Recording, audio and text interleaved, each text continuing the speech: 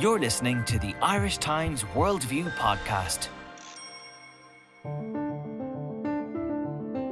Welcome to Worldview from the Irish Times. I'm Denis Staunton. Today we'll ask why, when Britain's Conservatives are beset by splits, defections and by-election losses, it's the Labour Party leader Ed Miliband who's in trouble. And we'll hear from Catalonia about their unofficial referendum on independence and discuss the prospects of Madrid agreeing to allow the real thing. But we begin in Israel, where the Security Cabinet has been meeting amid rising tensions in the West Bank, in Jerusalem and in Israeli Arab communities. Israel has already decided to deploy more troops to the West Bank to protect Israelis travelling to and from settlements. The move follows a series of violent incidents, including the fatal stabbings on Monday of an Israeli soldier and a civilian Israeli woman. This morning, Israeli soldiers shot dead a Palestinian protester near Hebron. I'm joined now from Jerusalem by our correspondent, Mark Weiss. Mark, perhaps you could just first bring us up to date about the events today. Well, today started off very tense following yesterday's incidents. Hundreds more Israeli troops were drafted to the West Bank, fearing that the violence may spread throughout the West Bank. There were clashes today at various locations. In one incident, a 21-year-old Palestinian was shot and killed by troops during protests. In another incident, a 15-year-old Palestinian was shot and seriously wounded.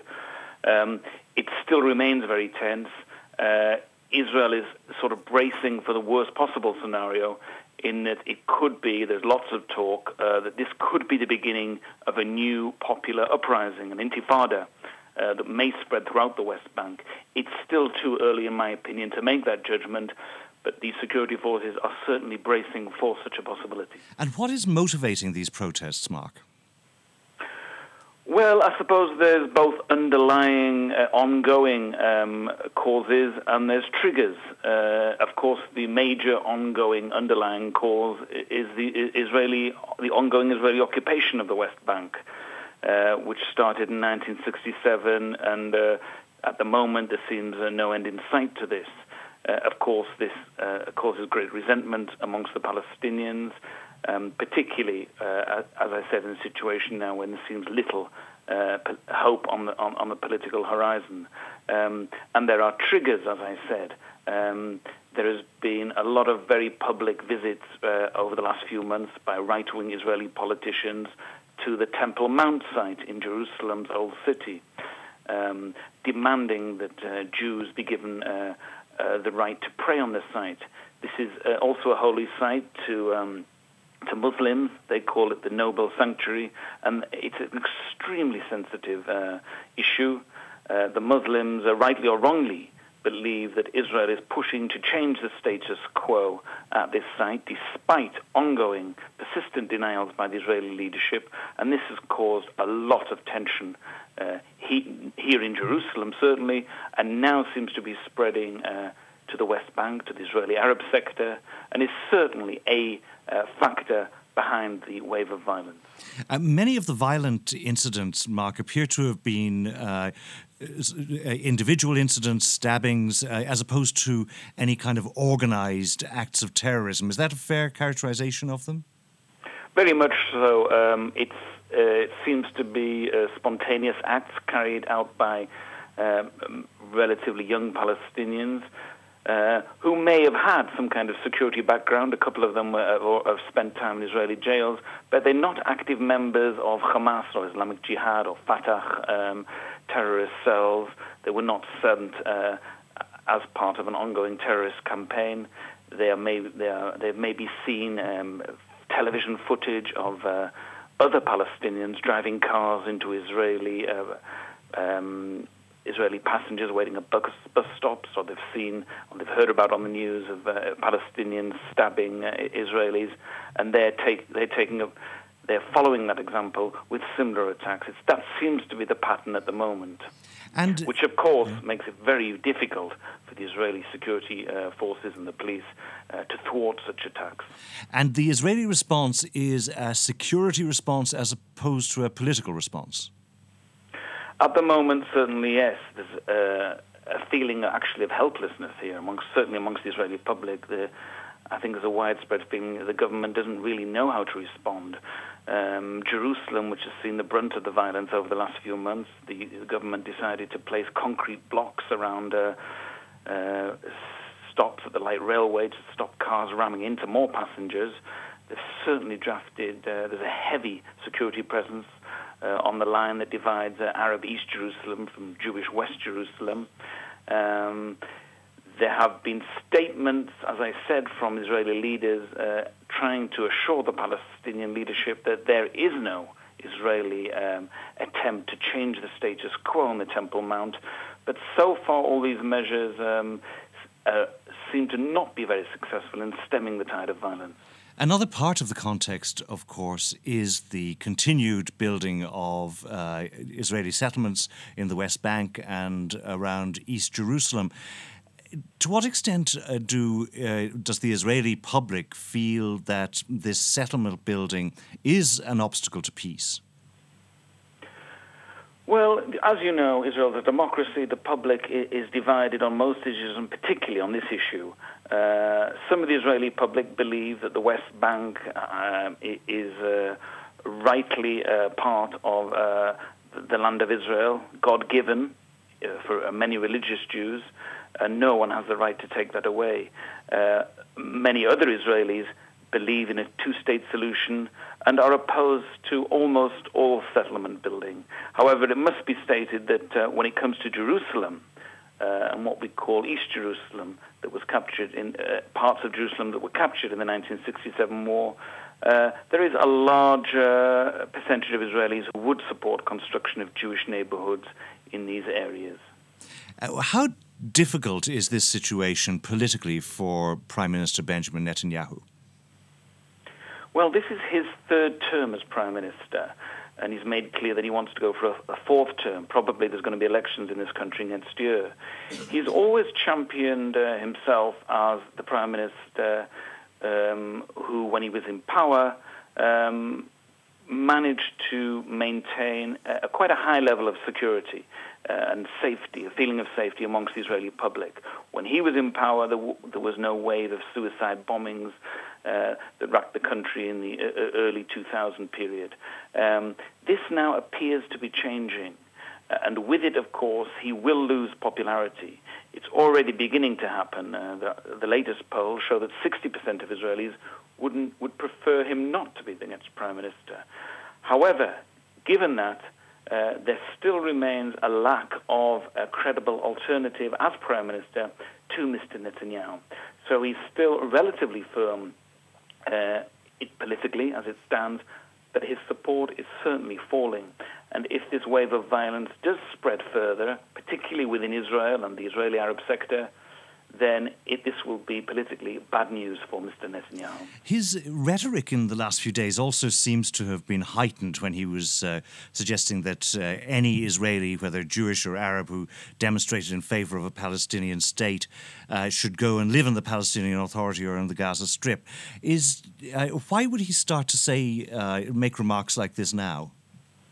Well, I think it's tied into what I just said, that elections are looming in this country, probably sometime next year. And as I said, Netanyahu does not, at the moment at least, have a serious threat from the center-left in this country. However, he does seem to be losing support amongst his right-wing base to elements further to the right, particularly the head of the Jewish Home Party, his coalition partner, the younger and more charismatic Naftali Bennett.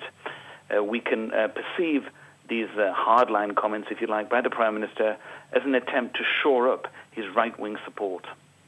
And just to go back to the fears of another uprising or intifada, what exactly are the options politically for the government in Israel and indeed the Palestinian Authority in terms of trying to defuse the situation there? Well, we remember we came out of 9 months of fruitless talks between Israel and the Palestinians. The negotiators sat down, but as far as we know, they made very little, if no, progress whatsoever. U.S. Secretary of State John Kerry is trying to push the sides to renewing the negotiations, but I don't think that's a realistic option at the moment. The diplomatic prospects look very bleak at the moment, and this, of course, will have an effect on the domestic Israeli political scene. because the left and centre parties, which traditionally promote a two-state solution for many amongst the Israeli public, that is no longer, certainly at the moment, a credible option. Mark Weiss in Jerusalem, thank you. You're listening to the Irish Times. Catalonia in northern Spain held a symbolic referendum last Sunday, asking voters if they wanted their region to be a state, and if so, if they wanted it to be independent of Spain. The vote was overwhelmingly in favour of independence, but it had no legal status because Spain's constitutional court said that a real referendum would have been unconstitutional, and the government in Madrid has dismissed the vote as fruitless and useless. So what's next for Catalan's nationalists, and is there any way of finding common ground with Madrid? To discuss this, I'm joined from Madrid by our correspondent, Guy Hedgecoe. Guy, what is exactly the status of this vote, or the meaning of this vote? Well, it's not a binding referendum. Even those who organised the vote, the Catalan regional government, said as much. They said it's not a binding referendum. It was really an unofficial referendum which was taking the temperature of Catalan opinion on the issue of independence. It has no sort of legal repercussion, and certainly in light of the government's opposition to it, the central government's opposition to it in Madrid, that's certainly the case. So it has no legal framework.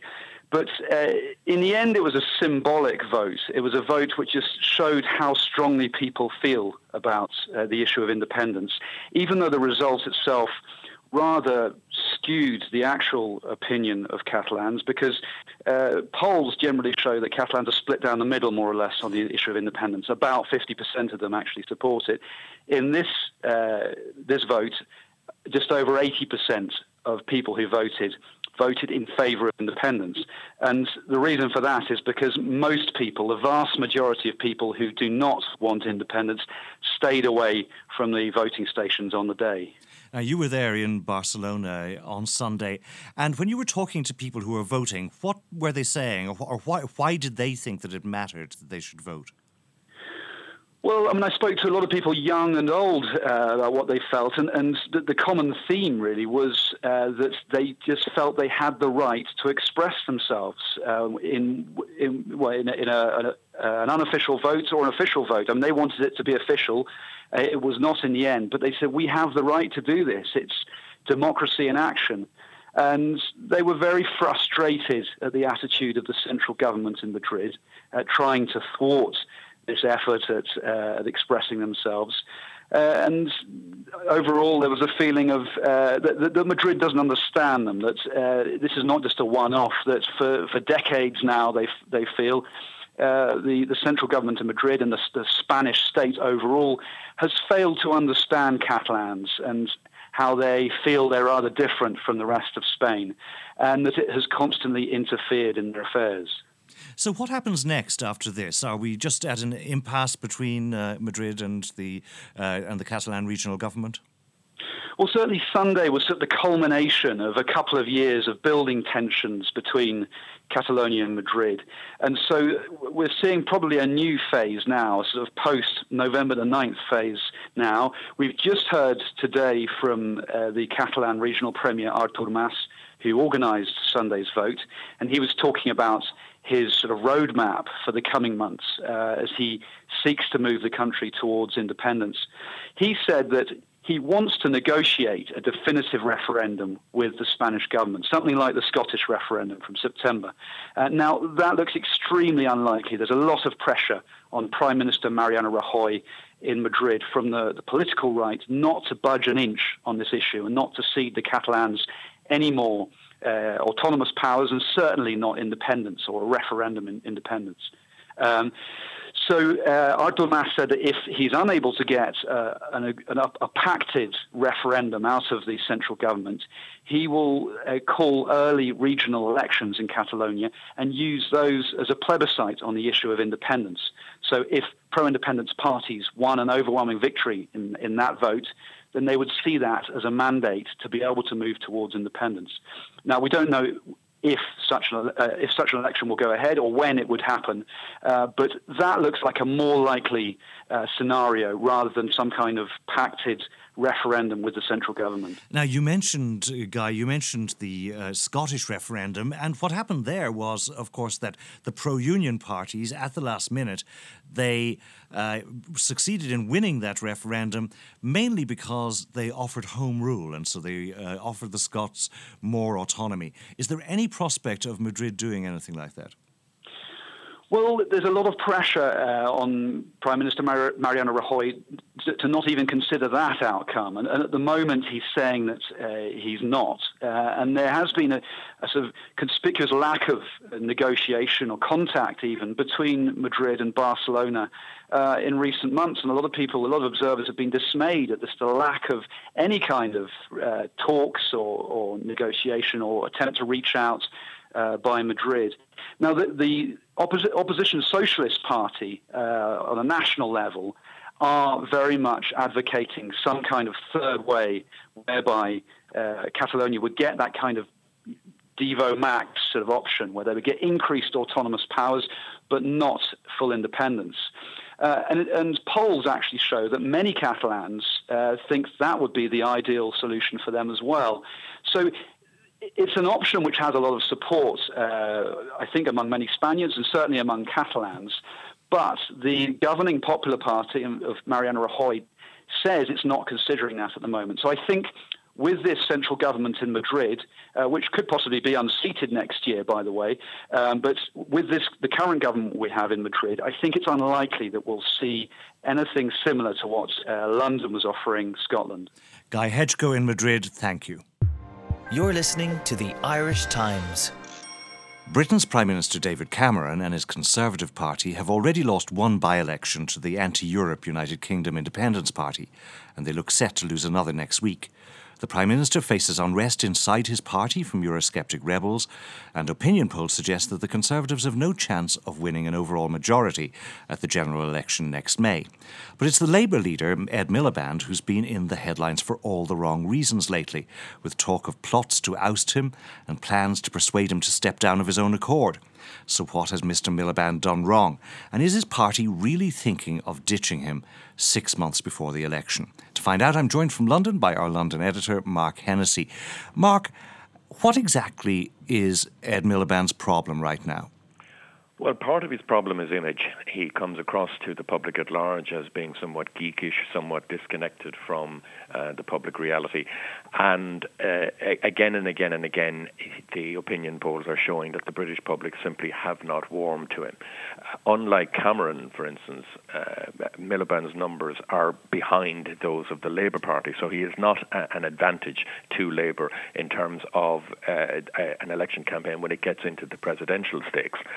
Unlike Cameron, who actually is ahead of the Tory numbers, and no matter how many people in the Conservatives despise Cameron, and they do have to accept that he is an electoral advantage to him. That same argument doesn't work when you go talking to Labour MPs. And remember, if you go back to 2010 when he was elected, there were a number of different colleges within the Labour family who had the entitlement to vote, and the unions backed him, the wider affiliated organisations backed him, but the MPs did not.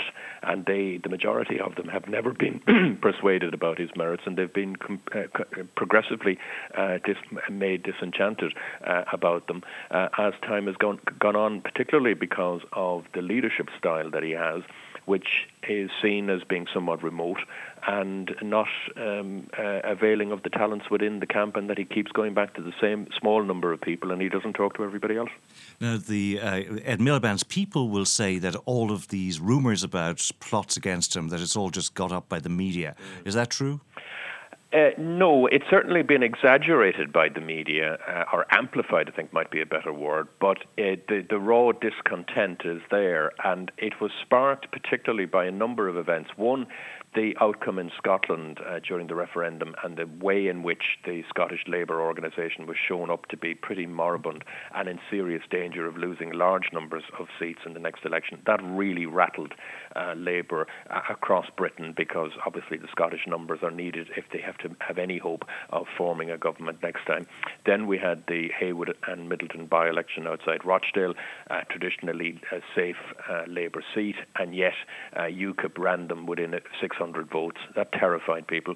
In Rochester and Stroud, where there is a by-election in 10 days' time, that again has caused serious worries. Labour MPs have been down there.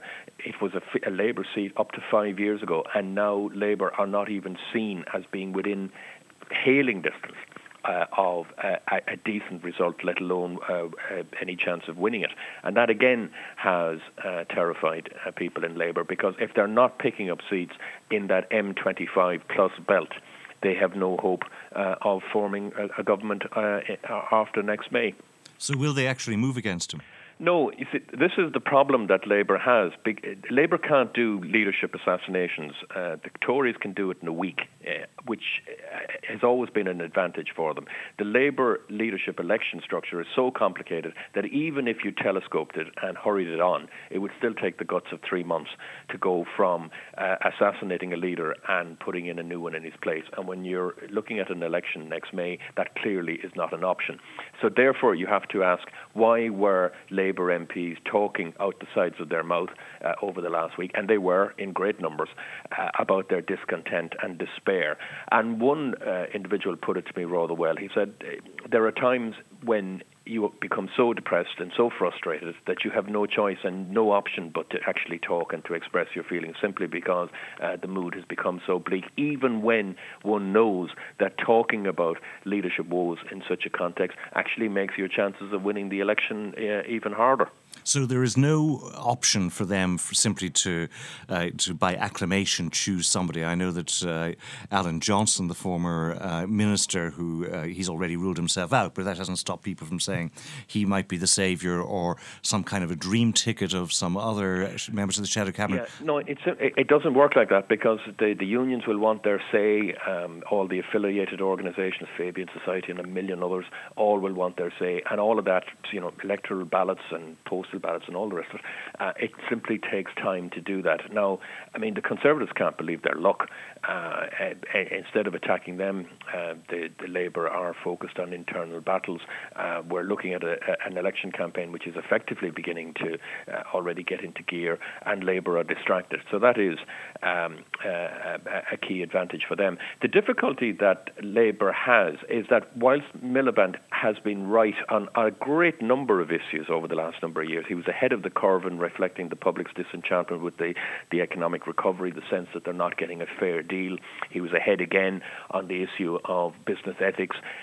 Leveson, for instance, he was also ahead of the public curve on that. He has had a number of tactical victories like that, and yet has been unable to create a wider narrative about why he is the man who should be the next Prime Minister.